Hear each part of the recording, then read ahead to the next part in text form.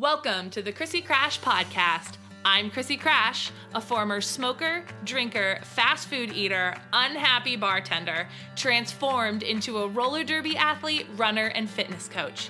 Each week, I'll bring you an insightful guest or lesson learned from my own perfectly imperfect life to help you uncover how to create more love, light, joy, and health in your everyday experience despite the chaos and challenges. I believe that life is a contact sport. Let the games begin. Do you want to elevate your game on the track in 12 weeks or less, guaranteed? Yeah, I said it. If I could help you get fitter, faster, stronger, and more confident on the track while having more joy, self-confidence, and love in your life outside the track in just 12 weeks, guaranteed, would you be interested? Well, click the link in the show notes to learn more. What's up, my friends? Welcome to another episode of the Chrissy Crash Podcast. I'm Chrissy Crash, and I help athletes everywhere become the fittest, most amazing, badass, confident versions of themselves, both in sport and in life. And today we're going to talk about coming back from injury. Yes, it's happened to most of us just in the peak of our season or in the peak of our game. We're finally starting to make some traction, making some progress, and then injury. It's so frustrating. We feel like we're going to lose all of the progress we've made forward. All of a sudden, our active lifestyle becomes a sedentary lifestyle. It's not a place that an athlete wants to be, laid up on a couch staring at a ceiling. I can actually relate to this right now because I've got 4 stitches in the bottom of my foot. Put my surfboard through the bottom of my foot last week, and I've been spending the last 9 days staring at the ceiling and being very excited about getting back to walking again. So I decided that it was time to make this podcast. So I have for you my top 8 tips for how to deal with being injured. So number 1, in that moment when it happens, what's the first thing that we think? Oh my gosh, I'm never going to skate again. I'm never going to run again. This is the end of my career. What's going to happen? There's so many unknowns at the beginning of an injury. You know, even something like with the bottom of my foot, I cut my foot and I thought, what if I also cut a nerve? What if I'm never going to be able to walk again because the bottom of my foot's all fucked up, right? Like we go to this place. And so it's important at the beginning when you're first dealing with the unknowns of an injury to understand that most of the time, it's not going to be the end of the world. And if a doctor is giving you an end of a world decision, or not decision, what's the word I'm looking for here, friends? Diagnosis. It's important that you also go get a second opinion. You know, giving you an extreme example, one of my clients, Lucy, she actually got in a motorcycle accident and completely mangled her foot. They brought her in immediately to an operating room, and the first doctor wanted to take her foot off. And her son fought for her and said, look, no, like this is an active woman. If you can't fix her foot, find me someone that can. And sure enough, they found her a doctor that with multiple surgeries fixed her foot, and she is back in roller skates again. So it's also important that you are taking your own healing and your own diagnoses into your own hands, because if one doctor says that they can't help you, it just means that their skills and knowledge exceed the ability to do what you need to do, okay? So understand that it is not the end of the world and that you will walk again, skate again, move again.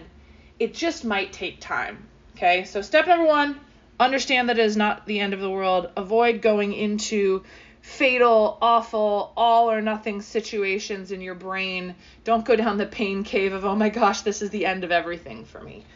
You know, I hurt my back. I was playing for Orange County, and I was hit super hard by Estrogen when she was playing for Angel City Derby back in the day, and literally cracked everything inside of my back. And then I got off the track and my whole back spasmed. And I was in so much pain for weeks and weeks and weeks, and I remember crying myself to sleep thinking I'll never skate again. Sure enough, I've skated a bajillion roller derby games since then. So understand that your brain is going to try to go to, it is the end of the world, and I promise you that it is not, okay? So number 2 is during the healing process, keeping your shit together most of the time, right? It's hard as an athlete to be laid up. It's hard to be injured. It's hard to be missing out, especially if you're in a situation where you're stuck being very, sedentary, if it's a leg, if it's a foot, things like that. It really, really limits what it is that you can do. So it's important that you have multiple coping mechanisms to deal with this, okay? This can be things like talking to friends, journaling, finding things to do like reading, giving yourself permission to watch some Netflix.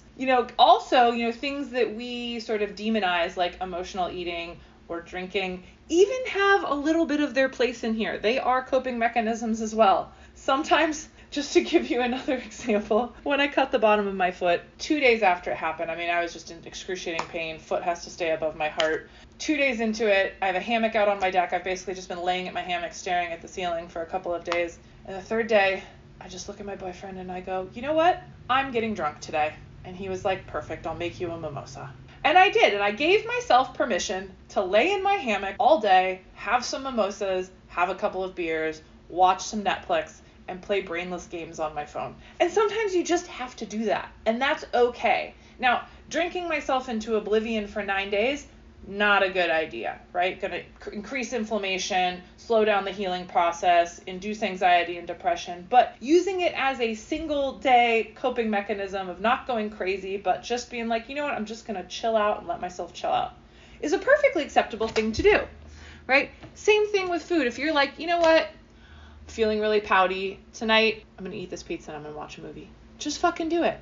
Don't do it every day of your injury, but understand that those are fine tools to use as well. Other pieces that you can use, meditation is a really important part of being stuck and sedentary. Starting off your day with some sort of grounding meditation is very, very helpful. Also, in those meditations, and we're going to talk about this in point number 3, in those meditations, really envisioning what it's going to be like when you're better, okay? So point number 2 is keeping your shit together most of the time by relying on things like talking to friends, sharing how you're feeling, having a couple of beers, doing a little meditating, getting yourself a good coloring book, watching a little bit of Netflix. I know for most of us, we're so active that when we get injured, it's almost like we struggle to stop, right? And we feel guilty about not doing anything. But in these moments, like, your job is to heal. And so your job is to pause. The third one is sending it love, right? I don't know how woo you are, but I am a firm believer that our brains have far more power over our bodies than we realize. So if I'm thinking about my injury and I'm thinking, it's fucked, it's fucked, it's fucked, it's fucked, I feel like my body is hearing, yeah, it's fucked, it's fucked, it's fucked. But if I'm, for example, like with my stitches, I've been sitting here and I like sit in my meditative position, but then I put my foot up and I like rub my hands together, create a little love and energy. I think about something I love, like my sweet little puppy. Oh, I love him so much and he's so wonderful. And I take all that love and I take my warm hands and I put them right over my foot. And then I imagine all of that good love energy that I just created going into my foot and healing it. And I picture all the little pieces of my flesh healing themselves back together and sealing themselves back up, and I picture all the little nerve endings running up my leg and into my brain functioning properly, and I just sit there and give it some love. You got a shoulder injury, give yourself some little hand rubs and put them right over it while you're at work, right? Sending it love, having positive mental images of the healing of your body. My mother, I love her. She just ended up having a hip replacement. She fell taking out the trash and got a hip replacement and healed amazingly. It's doing great. But one of the things they say, she was telling me the other day, I loved this, she said that she talks to it, because they say sometimes that your body knows it's not like a real piece of it and it like sometimes will reject it. So she talks to her hip every day. She's like, I love you. Welcome to the family. You're with us now. We're all friends. Like, thank you for being here, being my new hip. I love you. I love you. I love you. Right? There's something to be said about creating that kind of energy and pouring it into those injured, healing parts of ourselves. Now, number 4, write it down, put it on your wall, put it above wherever you're laying injured. Slow is smooth and smooth is fast. One of the primary reasons that people have very long healing time is because they can't just fucking wait, right? You want to walk soon. You want to use that arm. You want to go ahead and just kind of like, well, I'm just going to do it a little bit. I'm just going to do it some of the time. And we end up slowing down our healing process because we can't just sit the fuck down, okay? So it's important that you understand that your job is to heal your body, which means your job is to give that piece of your body rest and time to heal. If you're like, well, I'm feeling 60%, I'm just going to go do some skating. And then you come back and you're in tons of pain, which causes tons of inflammation in the area, which slows down the healing. Then you're not doing yourself any favors. And on the same slow as smooth and smooth as fast note, do your damn PT. Okay? Do all of the training that you need to do to fix this piece of your body that is injured. So if your doctor is giving you PT to do, put it in your calendar just like it's a workout. Hopefully you put your workouts into your calendar. In Crash Course and Transformation, we teach all our clients to put our workouts into our calendars. And in fact, when we have a client who gets injured, if someone, let's say, gets injured in the middle of the 12-week program, we're not going to kick them out of the 12-week program, obviously. We're going to say, okay, what do we need to do to get you better? And then we actually take and we have a fitness app that we use, and we pull out the workouts they can't do, and we put their PT into the workout app. So like their job on those days is to do that PT. So it's important that if you are injured and your doctor is giving you PT, that stuff needs to go in your calendar. It needs to be an appointment with yourself that's done consistently so you can get yourself better. Now, your injuries are healing. You're starting to move again. You're starting to think about coming back to gameplay. Depending on how long you've been out, especially if you've been out for a while, number 5 point, the best thing that you can do in this situation, number 5, is to cross-train to rebuild strength and to fix imbalances. So especially if it's something where you've been really off of like one leg or one foot, you probably have a little bit of imbalances going on. So it's important that you are training single leg exercises on top of continuing your PT, that you're starting back to getting exercises and movements in that are going to get you prepared for being back in sport.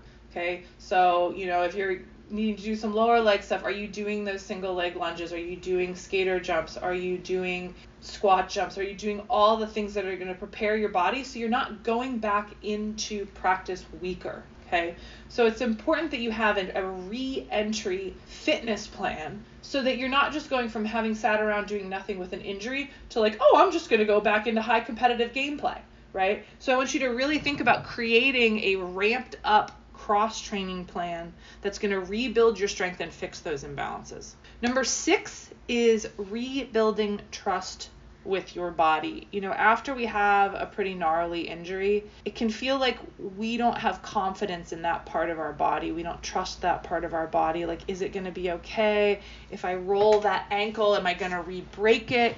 Right? And a lot of this stuff, once it's healed, a lot of this is in our head.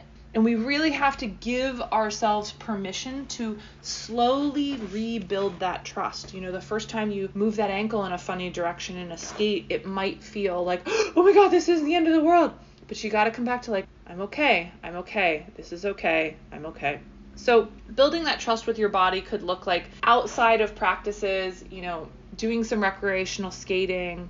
It could look like just coming to maybe some lower level practices and just rebuilding some of the basic trust with your body. But understand that building trust with your body is going to come with time. And a lot of it's going to be in your head. So having those things that you can say to yourself in those moments, you're okay, my ankle is strong. You're okay, I healed my leg, right? Like having those things that you can say to yourself as you're re-entering into sport is going to be very helpful. Number 7 point, start with fun, build up to competition, especially if you've been out for a while. A lot of us, we want to get right back into competing. We want to get right back into like high level. We want to get right back into right where we were.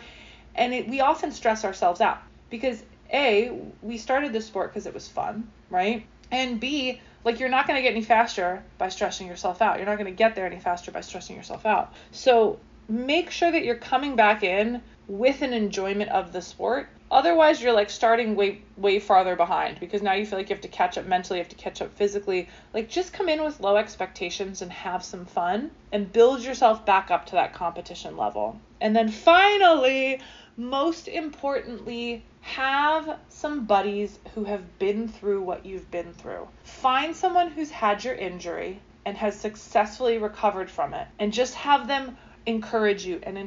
You're going to get there. It's going to be okay. Look at me. I'm fine. I'm back in practice. You're going to be great, right? Because when we can see someone else having done the thing that we want to do. This applies to all areas of life, right? If we see someone who's done the thing that we want to do, it gives us faith we're going to get there. And so the more that you can have those voices in your ear, the faster you're going to be able to recover. So wherever you are in your recovery journey, my friend, don't worry. It's not the end of the world. You just got to keeping your shit together. Send your injury some love. Remember that slow is smooth and smooth is fast. And when you're ready, cross-train to get yourself ready. Start to do those movements to build trust with your body. And then start back with fun and have some buddies with you that have already been through it to take you along the way. So I hope that this has been helpful. If you have an injured buddy, please send them this podcast, because life is a contact sport. She who touches the most lives wins. And so I thank you for joining me for this time. I look forward to seeing you in the next episode. See you later.